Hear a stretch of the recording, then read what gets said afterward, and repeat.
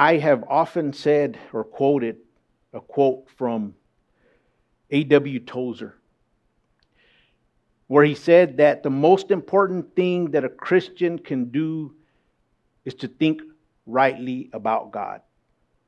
If you think rightly about God, it's going to manifest in how we act that out. But how can we think rightly about God if we don't know rightly about God? Because there's a lot of people who think wrongly about God because from their understanding, God is not good. God is mean and God is evil and so many other things. And so their thinking, their believing, their understanding is skewed.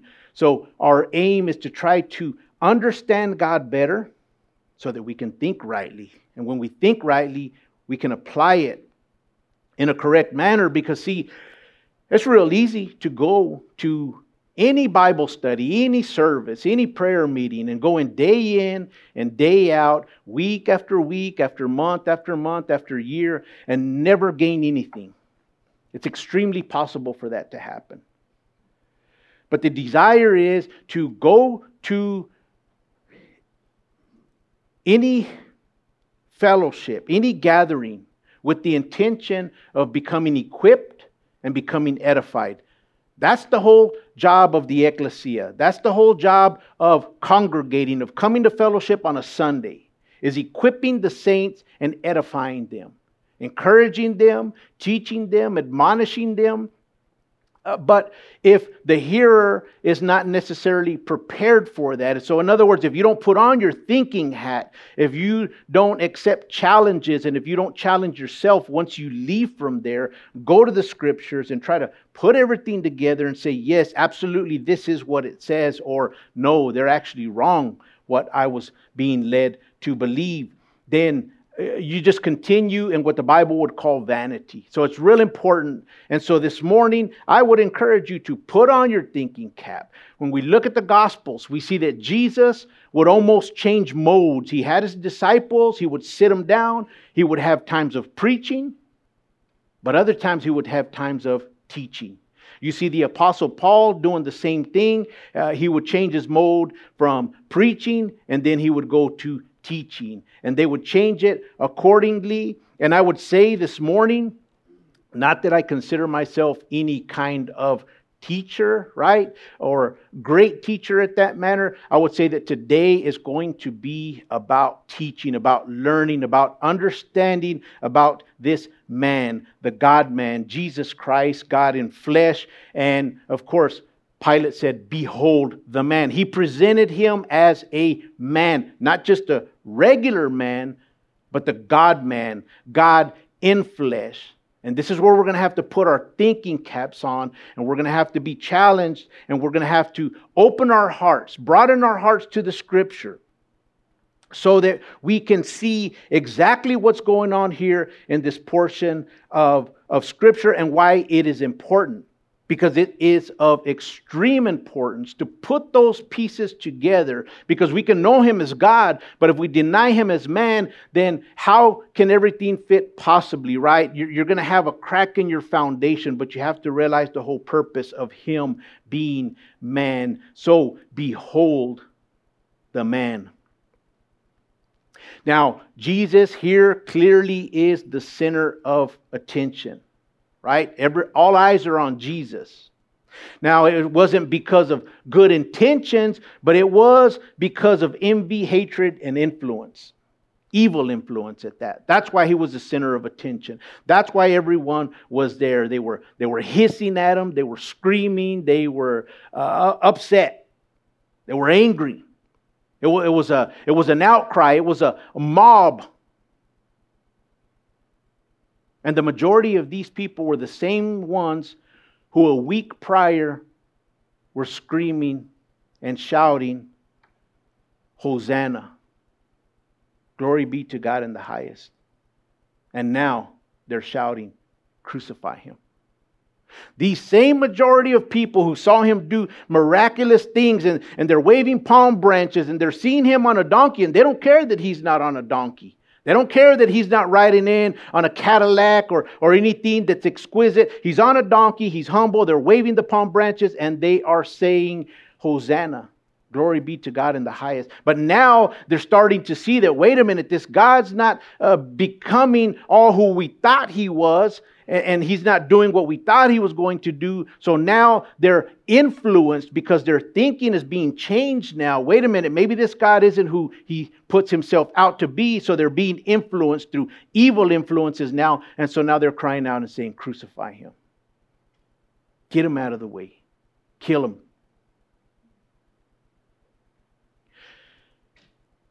Now it was Pilate who plainly stated, I find no fault in this man. I don't find no error. I have examined him. But yet Pilate still delivers him to punishment.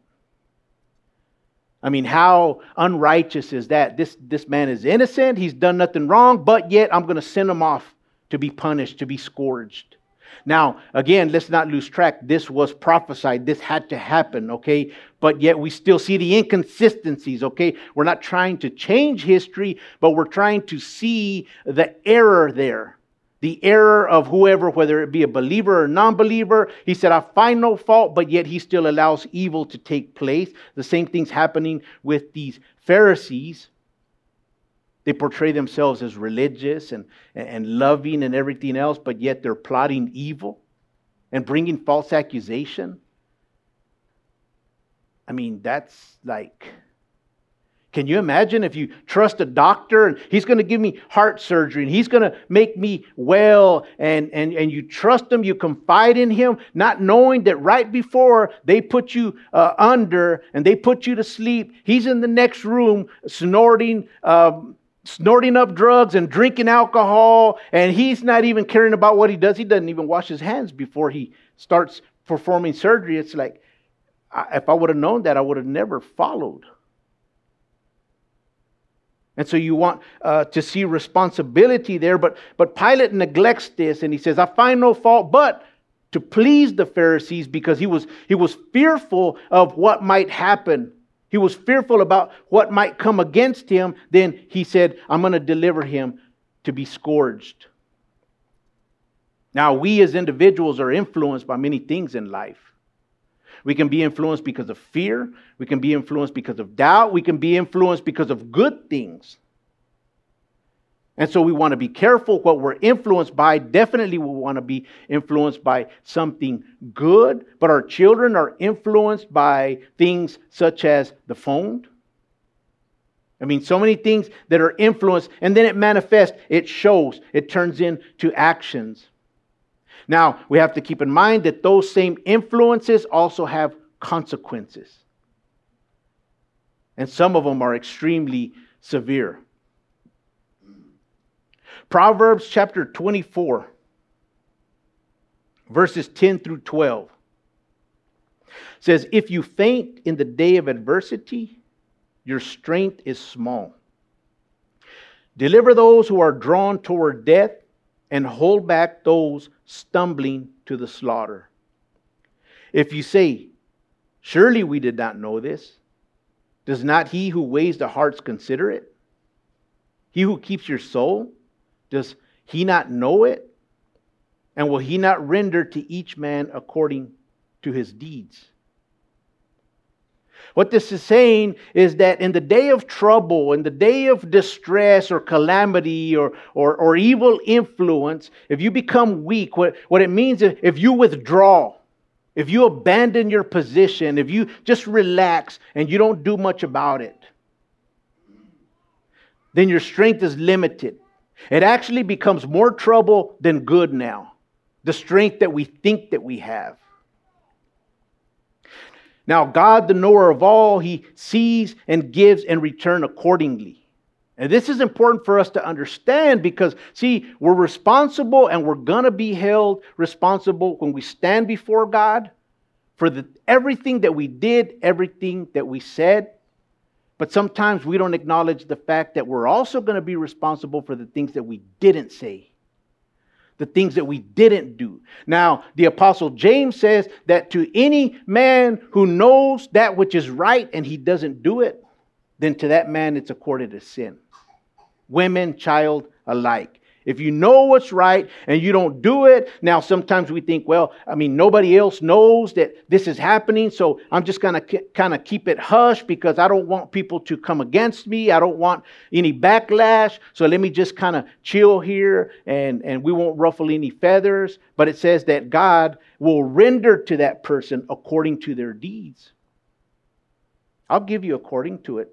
So a lot of times things that enter into our life, we also have to calculate in there, could this be a reason? Could this be a rendering according to my deeds? Could God be allowing to me according to that which I have been doing or I have not been doing?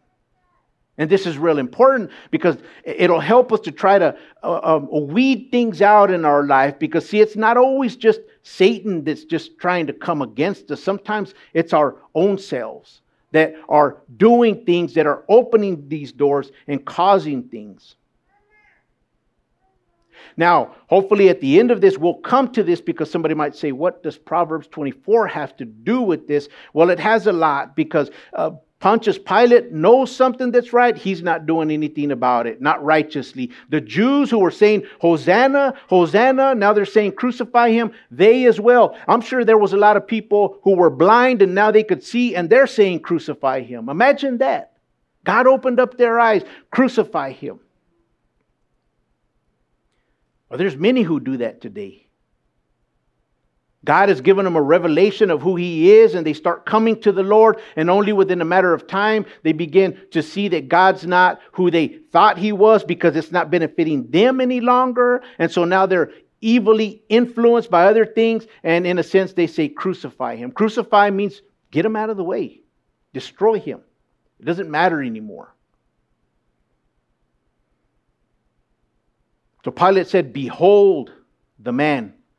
I bring him out and I present him. And he says, behold the man. Now, anytime the Bible says behold, basically this is a flag. And you should always see a flag that says pay close attention here. Everything that proceeds after the word behold means that there is revelation there. I'm showing you something that is extremely important. And so he said, behold the man. This is important who this is. Now, maybe Pilate didn't purposely do it, but the Holy Spirit of God purposely caused this to be written down. Behold the man, because this is who he is.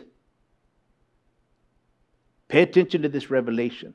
Now, we acknowledge him again as God, but what is the importance of knowing Jesus Christ as man? There is an extreme importance. Okay, in theology, this is something that is known as, and it's a big word, right? It's called hypostatic union. You don't have to remember the word hypostatic union, but what it means is that God is, or Jesus is fully God and He is fully man. Both of them. He's not more one than the other. He is not simply one, but He is both. This is the hypostatic union. Now, this comes from a Greek word called hypostasis. That's where they get the word for hypostatic. Okay, theology has some big words, right? But it's important to get to know what these things mean because, see, they start to put things together when you're thinking about God, when you're thinking about what's happening in your life, things that are playing out, things that are coming against you. You put the pieces of the puzzle together and you say, I understand what's happening now. And if you understand, then you can do something about it. Imagine if you never knew about aspirin and you had just a bad headache. Then you're just going to continue with that headache. But if you know that there's a product called aspirin or acetaminophen, then I can go take a couple of those and that will help here. And this is the same thing when it comes to the Word of God. But this word hypostasis, it means that which has real existence. It has a firm foundation. So it's something real. It's something tangible. Now, hypostasis is in the Bible, but it's made up of two words. Hupo meaning under. And stasis, which means to make a stand or cause one to stand. Actually, I take that back. It's not stasis, it's histomai, which means to cause or to make stand. Okay, you put those two things together, under and cause to make one to stand. Well, the root word of hypostasis is where we get our word for cross. The cross where Jesus died at. It's the cross that causes us to stand, and we stand under that by faith. This is hypostasis. This is substance. This is real. This is something tangible. Now, Hebrews chapter 1. Hebrews chapter 1, beginning in verse 1. Says, God, who at various times and in various ways spoke in time past to the fathers by the prophets, has in these last days spoken to us by His Son, whom He has appointed the heir of all things, through whom He also made the worlds, who being in the brightness of His glory and the express image of His person, and upholding all things by the word of His power, when He had by Himself purged our sins and sat down at the right hand of the Majesty on high, having become so much better than the angels, as He has by an inheritance obtained a more excellent name than they. That was actually to verse 4. So it says that He spoke before time, Old Testament, through what? The prophets. That's how the Lord spoke to His people. Thus says the Lord. Listen to what God is saying. It says, but now He is speaking through who? His Son, Jesus Christ. By means, now He's physically talking to the people. See, He had to become man. He had to become flesh, right? That's John chapter 1. In the beginning was the Word, and the Word was with God, and the Word was God. The Word was not a God, the Word was God. And He was there in the beginning, and then He came down and He tabernacled among us. He became flesh and He dwelt among us. So it says that in verse 3 that He is the brightness of His glory. He's the splendor of God. He is the light. Remember, He says, I am the light of the world. Those who believe in Me, they will no longer walk in darkness. And He is the express image. He is the express image of His person. Which person? God's person. This is actually where we get our word for character. He's the... And this word that's used for this character, it's an instrument used for carving or engraving or stamping. This is the image. He's the stamped image of God in human flesh. I mean, He's literally what we would call a spitting image. Right? We see children and say, oh, that's your son. Yeah, he's a spitting image of the father, of his father. Or this daughter is a spitting image of her mother. Well, he was a stamped form of the glory of God, of the character of God, of His person. And this is the hypostasis. He became a real human being. So He's the stamped image. How? By coming as a real human being. This is what the writer is saying in Hebrews chapter 1. Now, Hebrews chapter 11, verses 1 through 3. It's a popular scripture. Most of us know it by memory. Even if we don't know what the address to it is, we know what it says. Now, verse 1 of Hebrews 11 says that now faith is the, are you ready for this? Hypostasis. Faith is the hypostasis. It's something tangible. It's real. It has a foundation, okay? Faith is the substance of things hoped for, the evidence of things not yet seen. And for this faith, the elders obtained a good testimony. I mean, that's like big right there. a testimony. They were good witnesses for God. Why? Because of this faith, they obtained it. See, the more that we understand these things, our faith grows and we become better witnesses to the glory of God. And it says, by faith we understand that the worlds were framed by the word of God, so that the things which are seen were not made of things which are visible. So our faith is in the reality of who Christ is as God-man and His work on the cross, what it stood for. It fulfilled the requirement for the forgiveness of sins. He had to become a man to be able to achieve what He did on the cross. Without that, think about it like this. Could God have just snapped His fingers and fixed everything? He could have. God could snap His fingers right now and stop all the evil in this world.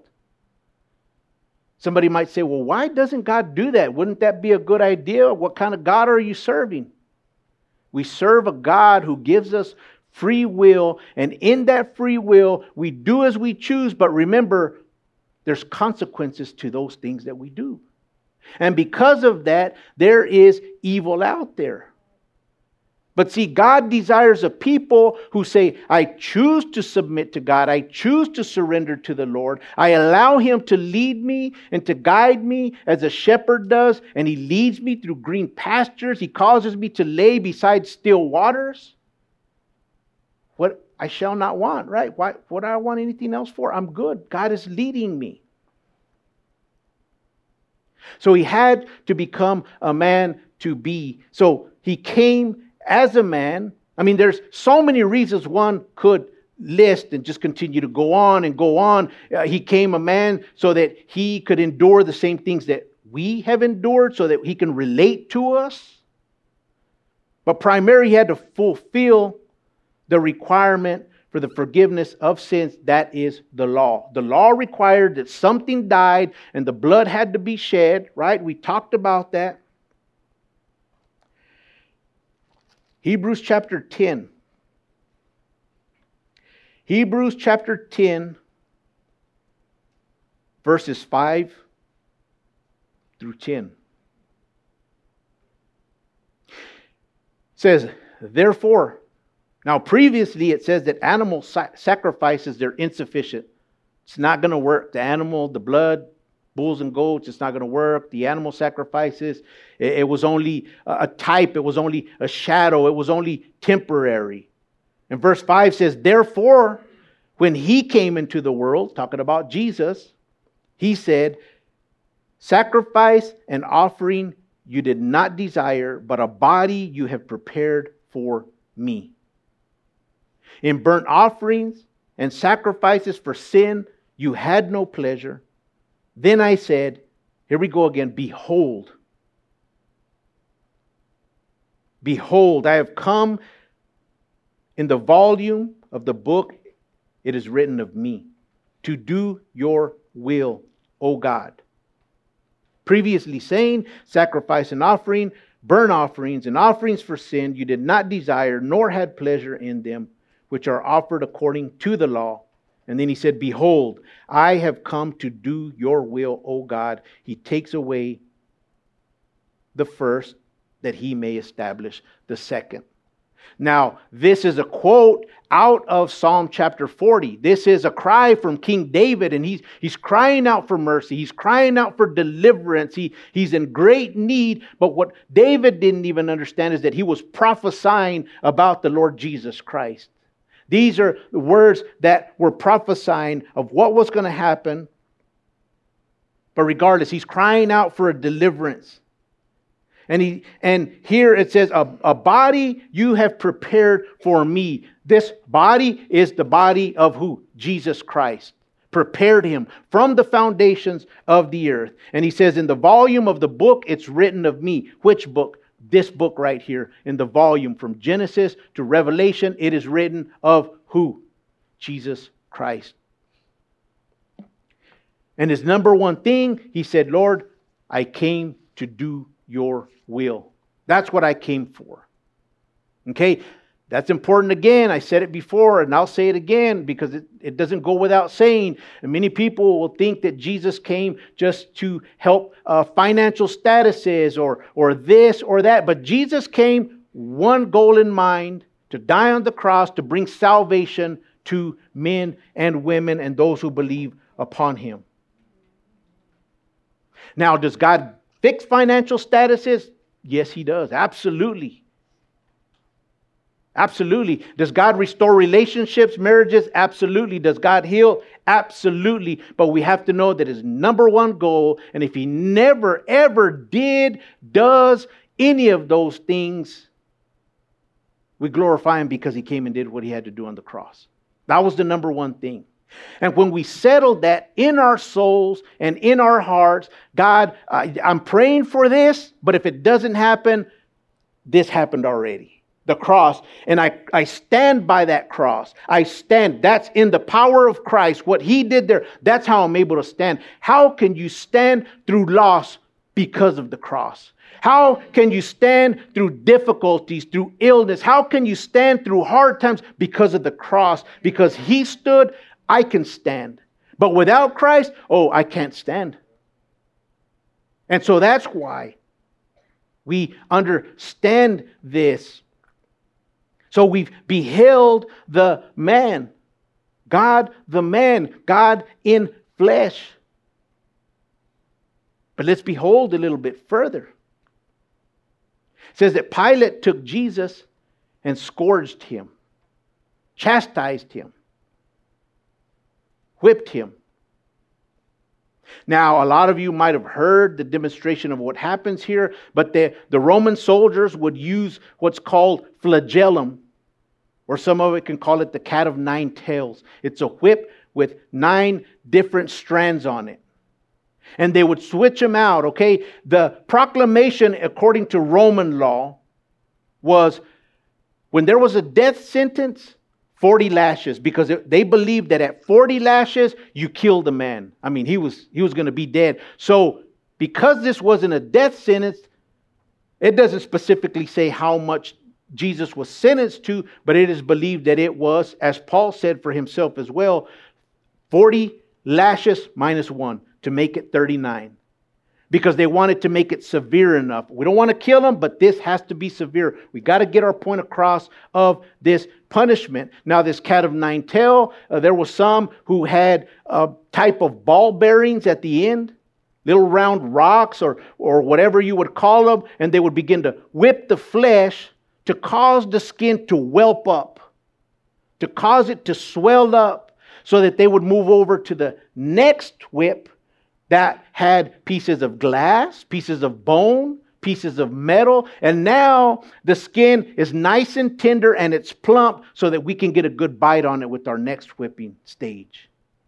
So they would begin to whip. Now you think about 39 lashes, 2 of them. I mean, it is believed, theologians say, most men by this point, they would have died. They wouldn't have been able to handle it. But Jesus handled every single one. And another thing that I'll add in there is that it is said that these Roman soldiers, when it was a death sentence, they were trained in such a manner that you give 40 lashes, the man better die, because if he doesn't die, you're going to be the one that dies. So because of it, I better make sure and put it on them. And so this is the way that they were trained. So they didn't hold no mercy. They didn't hold back. We need to give them everything that's called for Him. So imagine this. God the man, God coming in flesh. You gave up all of your rights in heaven. You gave up all your authority to come down for wicked sinners like us, people who are worthless, so that you could endure that. I think I need to start listening a little bit better to when Scripture is being taught, right? Because it's like, why? Why would He do that? The Bible says He did it for the joy that was set before Him. The joy of seeing you and me coming to faith in Him, adoring Him and worshiping Him. It was joy. That beating and whipping was joy. It baffles me, but God, I just can't demonstrate other than showing you that I love you, because you would do that for me. When I blasphemed your name, when I was a hypocrite, when I did so many things opposite of what you expect. Yeah, that's exactly what happened. They scourged him. Said that his skin would be hanging. After each whip, skin, the meat would be exposed. Now, it is also believed that he was unrecognizable when they were done with him. Imagine that. I mean, we see the movies, and I know that there's some in here who, I can't see that. I can't. I'm not going to watch that part because it's just too much. My wife is one of them. It's hard. But when you become his son or his daughter, you don't even have to watch it. But when you read about it, and when you start sitting and meditating and thinking, it's like, he did that for me. He endured all of that for me. But yet I can't live a consistent life. I can't be loyal to the God who did all that for me. He counted it as joy, and I can't even count it as joy when I wake up tired in the mornings. To say, God, I woke up, I'm going to be joyful rather than upset. I mean, he was torn apart. He saves our soul, but yet it's not important for us to teach our children of this is the God who saves. And I'm going to teach you, this is what he has done for your mother and father, and this is what he'll do to you. But son or daughter, you have to come to the point of your own belief in him. But how is he going to come to the belief? How is she going to come to the belief if we don't demonstrate that? They don't see it. Because it's been said, I don't remember which pastor said it, why would the children of nowadays want the God of their parents that they don't even want? They don't even submit or follow him. They don't submit to him. Then it begins to become personal. Because see, when we belong to him, our heart cries out, Abba, Father, Father. I know what I felt for my physical dad, but now this is my eternal dad, Abba. So now, this is what, I mean, we get upset when somebody offended our carnal dad, or they did them wrong, and I'm holding it personal, but the Father who saved my soul, and I can't take it personal, I can't stand for him. I can't be all about him. I can let people blaspheme him. I can let people just make less of him. But I'm his son, I'm his daughter. Those who truly are, that's what begins to now it's inside of you. Now it's like that doesn't sit well. He received enough. Why are we allowing him to continue to be scourged in a sense spiritually because people make less of him? But they scourged him, and he brought him out beaten, ripped to pieces. He brings him out, and Jesus is still standing. He's still standing. It doesn't say anything about him weeping. I'm sure that he wept. I'm sure that it hurt bad. But he still stands, and they bring him out, and he says, behold the man. This is him right here.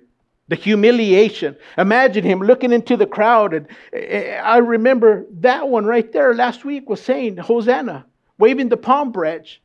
How could you do that to me? That one over there doing the same thing, hissing at me. How? But I'm not going to let that stop me. I'm not going to let that distract me. I'm not going to give up because of that. And see, that has to be our same thing, because with our calling, we can't give up because somebody does us wrong. We can't give up because somebody turns their back on us or something. Maybe they slander us or whatever, they betray us. No, we continue our mission in Christ. Why? Because we're not doing it for them, we're doing it for God. Then the soldiers, it says that they twisted a crown of thorns, and they placed it on his head.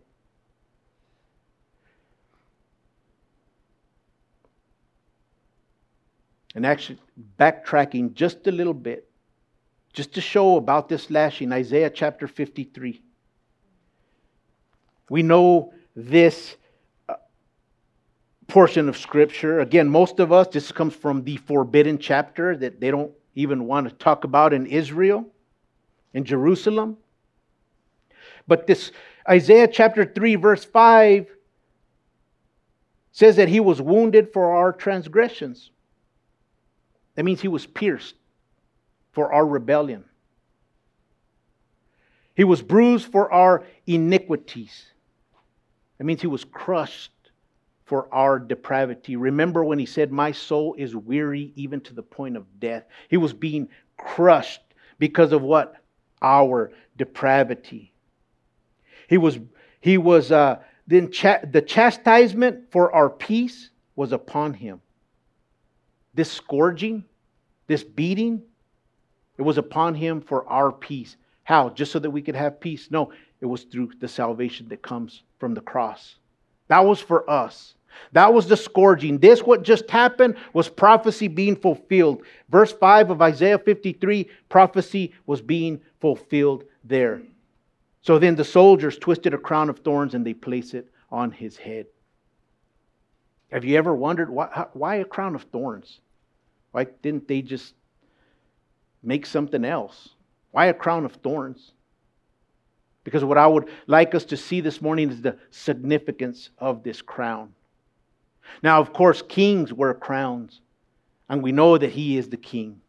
And he wears a different crown. Oh, there's coming a day when we're going to see him wearing a crown of glory, a crown of gold and jewels. But when he came the first time, he wore a crown of thorns for a certain reason. Thorns in the Bible, they signify suffering, trouble, affliction, right? It's not good. Who likes thorns? Rose bushes, they hurt. You try to grab them. Ouch. They're pointy. They bring hurt. They represent suffering, trouble, and affliction, but because of a result of sin. Okay? That's what sin brings. Sin brings suffering and trouble and affliction. Genesis chapter 3, verse 17 and 18.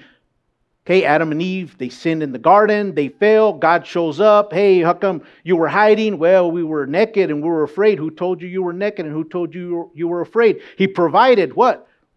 Skins, tunics to cover them.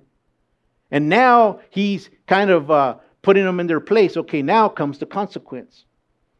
He gives a judgment to the serpent. He gives a judgment to the woman. And in verse 13 or verse 17 of Genesis chapter 3, he says to Adam, because you have heeded the voice of your wife and have eaten from the tree which I commanded you, saying, you shall not eat of it.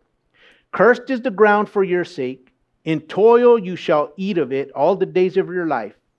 Eat of what? The ground. Because you're going to work, you're going to sow things, and it's going to be difficult.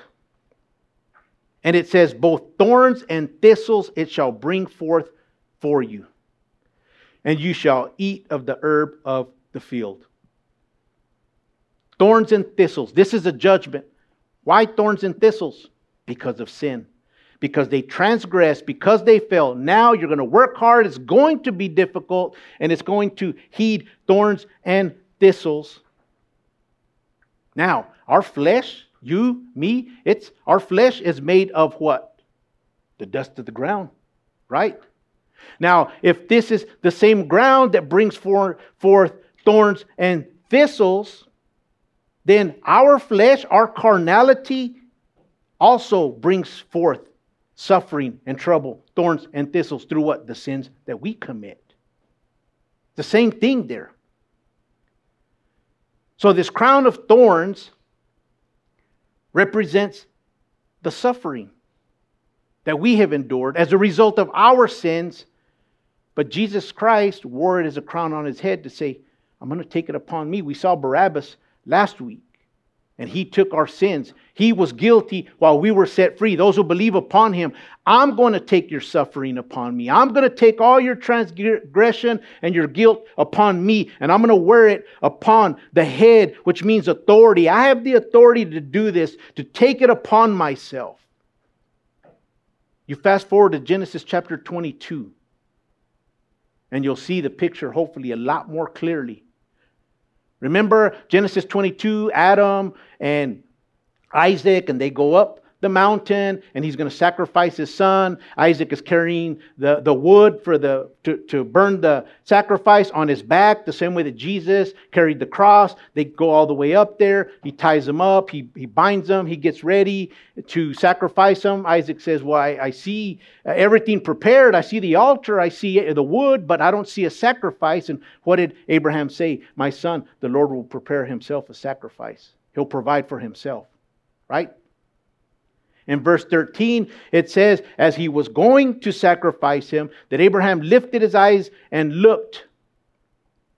And there behind him was a ram caught in a thicket by its horns.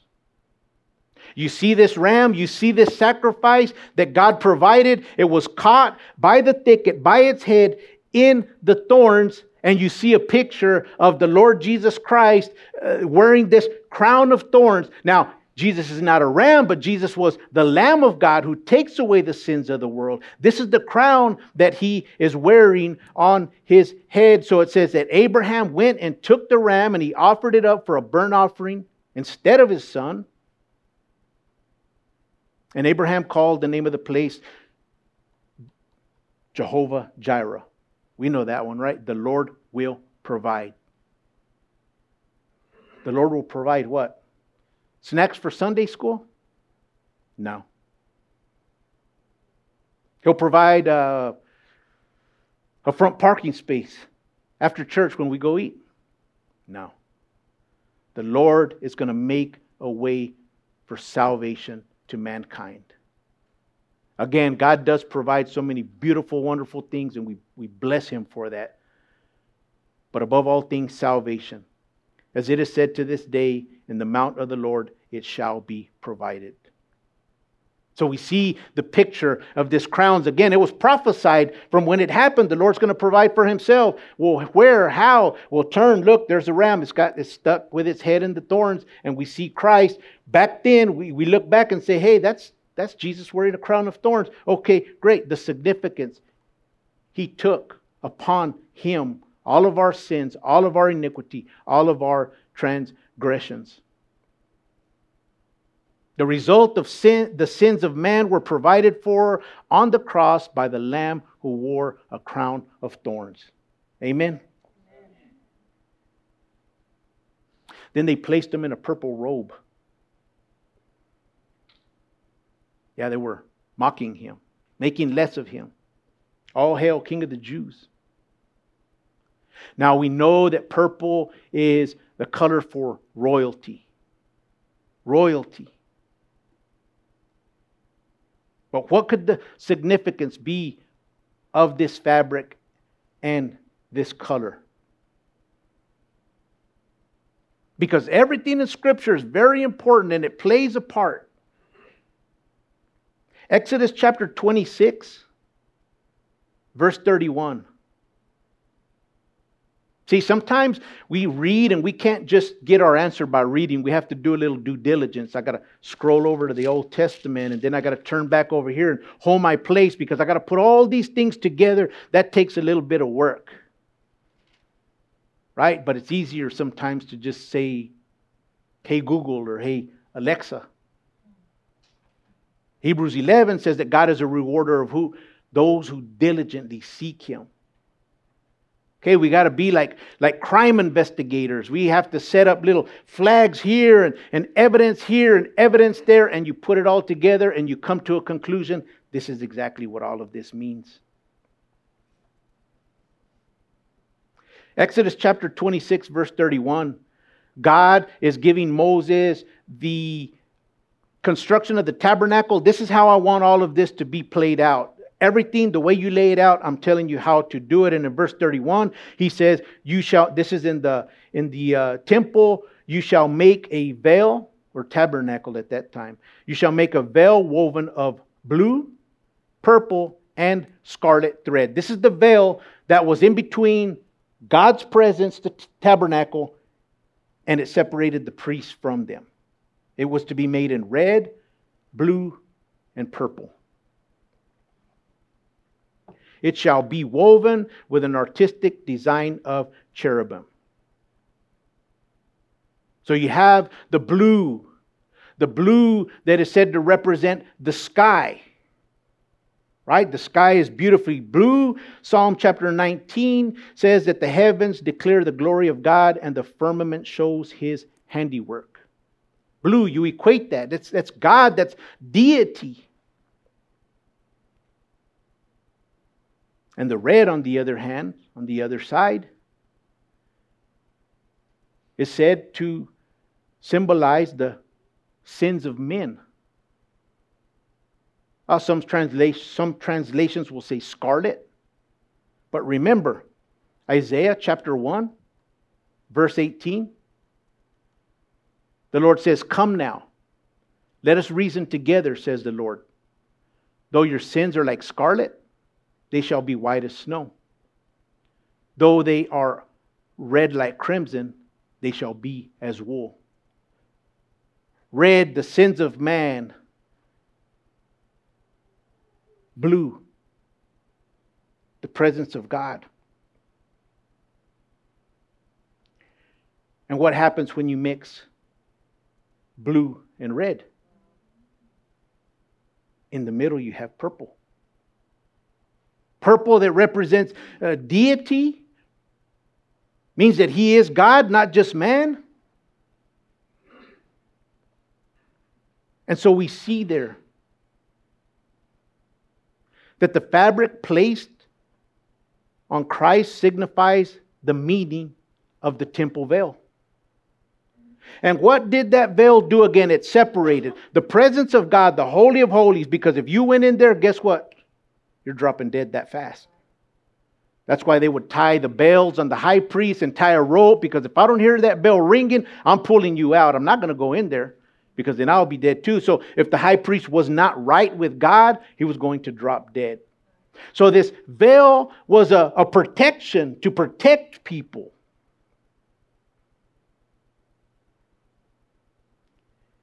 Now there stood Jesus, beaten and broken with this robe, as it were a veil.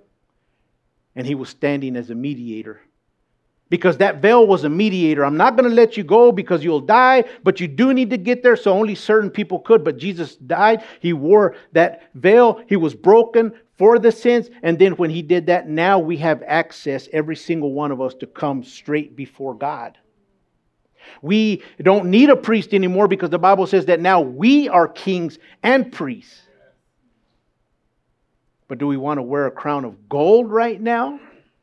Or do we want to wear a crown of thorns? Well, we're going to have a crown of gold. It's coming. It's coming. And wait in anticipation. And we're going to wear purple, but it's going to come in anticipation. But for now, Jesus merged that. He is the mediator. And if you remember Matthew chapter 27. Matthew chapter 27, verse 51 all the way to 54. It says, "Then behold, the veil of the temple was torn in two from top to bottom, and the earth quaked, and the rocks were split. And the graves were opened, and many bodies of the saints who had fallen asleep were raised." Man, imagine all the things going on. Jesus was just crucified, and there was an earthquake. It had just been dark in the middle of the day, and the earth just quaked. And now, hey, they were dead. What are they doing up? They rose up.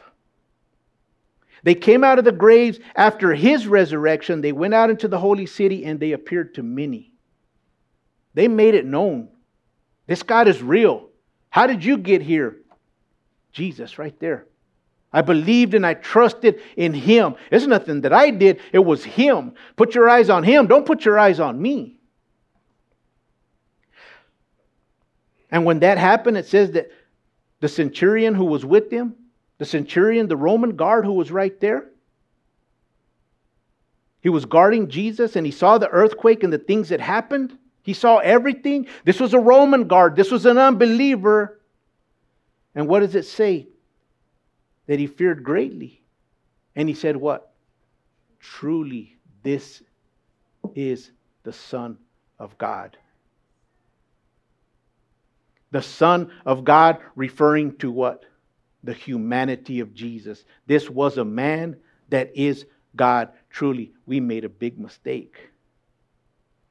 Which you and I know that it wasn't a mistake because it was something that God had already ordained to happen. For something greater happening. It said that He became the first to make us the second. The people, the first fruits of His sonship. Now we're born again. It's His complete human nature. This is only partial of why it's important to know the human nature of God. He was fully man. Fully man. He cried as a baby. He soiled his diaper. He probably came down with viruses or stomach aches or headaches. And he grew up and he ate as we did. And he drank and he experienced poverty. As a matter of fact, in those times, there was 3 levels of poverty. And Jesus was considered to be at the lowest level, which everyone considered scum. That's our God. Is that something bad to say about Jesus? No, I think it just proves the humility of who He was. Oh yeah, I can ride in on a horse, but I'll ride in on a donkey. Or I could have my God, have my people to crown me with the crown of gold right now and jewels, but I'm going to wear a crown of thorns. The time is coming because, see, there's long suffering in all of this. And today there's many who can choose and say, no, I need a crown of gold. Don't you know who I am? I'm a preacher. I'm a reverend. I need the best seat and I need a crown, and don't let too many people get close to me. Let them go through this person and whatsoever. Or do you know I saw someone say that they were really excited because they felt they had the favor of God because they got a good parking space. And I mean, praise God if that's what it was. But you know what the favor of God is? The favor of God is Him looking down upon you and being pleased and choosing to call us son or daughter. That's the favor of God. Not the little petty things. As a matter of fact, it could probably do us all good to park way out there and walk the rest of the way in, right? We need it. We need exercise. We're becoming more and more lazy, but it's not just physically, spiritually, it's also becoming lazy. Because we need a people who needs to be convicted of the reality and the truth of this word. God died for me and God died for this word, then I'm going to preach the word. And I don't care who gets offended. I don't care who gets hurt. But what I do care about is that God is glorified in it, because that is the most important thing. If He saved my soul, right? I mean, if he does for me, which He does, He woke us up this morning, He has us here, then we're going to glorify God. And if that's not our viewpoint, then it's time for an examination. Are you in the faith? Because that's the whole reality of it. Because knowing God should mean that at some point or another, there is a manifestation of weeping. This God, He created the worlds. He's so brilliant. He saved my soul. He did that. How can I not love this God? How can I not pursue it? How can I not be loyal to Him? Because in today, there's so much inconsistency in the body of Christ, and there's so much of a lack of accountability by shepherds to keep the flock accountable. Why? When? Where? How? No, I'm not trying to run your life, but I'm trying to guide your soul into everlasting salvation. That's what I'm trying to care for you. I'm not trying to lord anything over you. We need to be careful who we listen to. We need to be careful what we watch. We have to guard our souls because eternity depends on it. The image of Christ, He is the express image of God. He has the character. What are we today? Let it be our desire that it is the express image of the Son of God. Yeah, we're going to fail, but we aim to be pleasing to Him. And I'm going to have to probably finish next week with a part 2, because I'm not even close to what all of this entails here. But we have beheld the man. God, the man. The sacrifice that was prophesied of from the beginning of the world. The image we saw caught in the thickets. He came. He wore that thorn. Why? To shed His blood. The blood of Jesus. There is power in the blood of Jesus. The blood of the Lamb. We have to know that. And it's not sprinkled on doorposts no more. Okay, it's greater than anointing our doorposts with oil. But it's sprinkled on our hearts. It washes us. And that blood does not stain us. It cleanses us. It makes us white as snow. It takes the guilt away. I'm not ashamed no more of who I used to be. I'm not ashamed of what I used to say. Why? Because I've been redeemed. I've been cleansed. You might see me as the old person that I was, but when the Lord Jesus sees me, He sees me in righteousness. That's who we are. That's who you are. That's who we are. And it causes us to walk with our chins up in the air, not in arrogance, but in confidence, saying, I know who I believed in. I'm a son and I'm a daughter of God. I don't have to be defeated. I don't have to walk around with my knees feeble and my arms hanging low, but I can walk with them lifted high. Why? Jesus Christ saved my soul. Let's pray.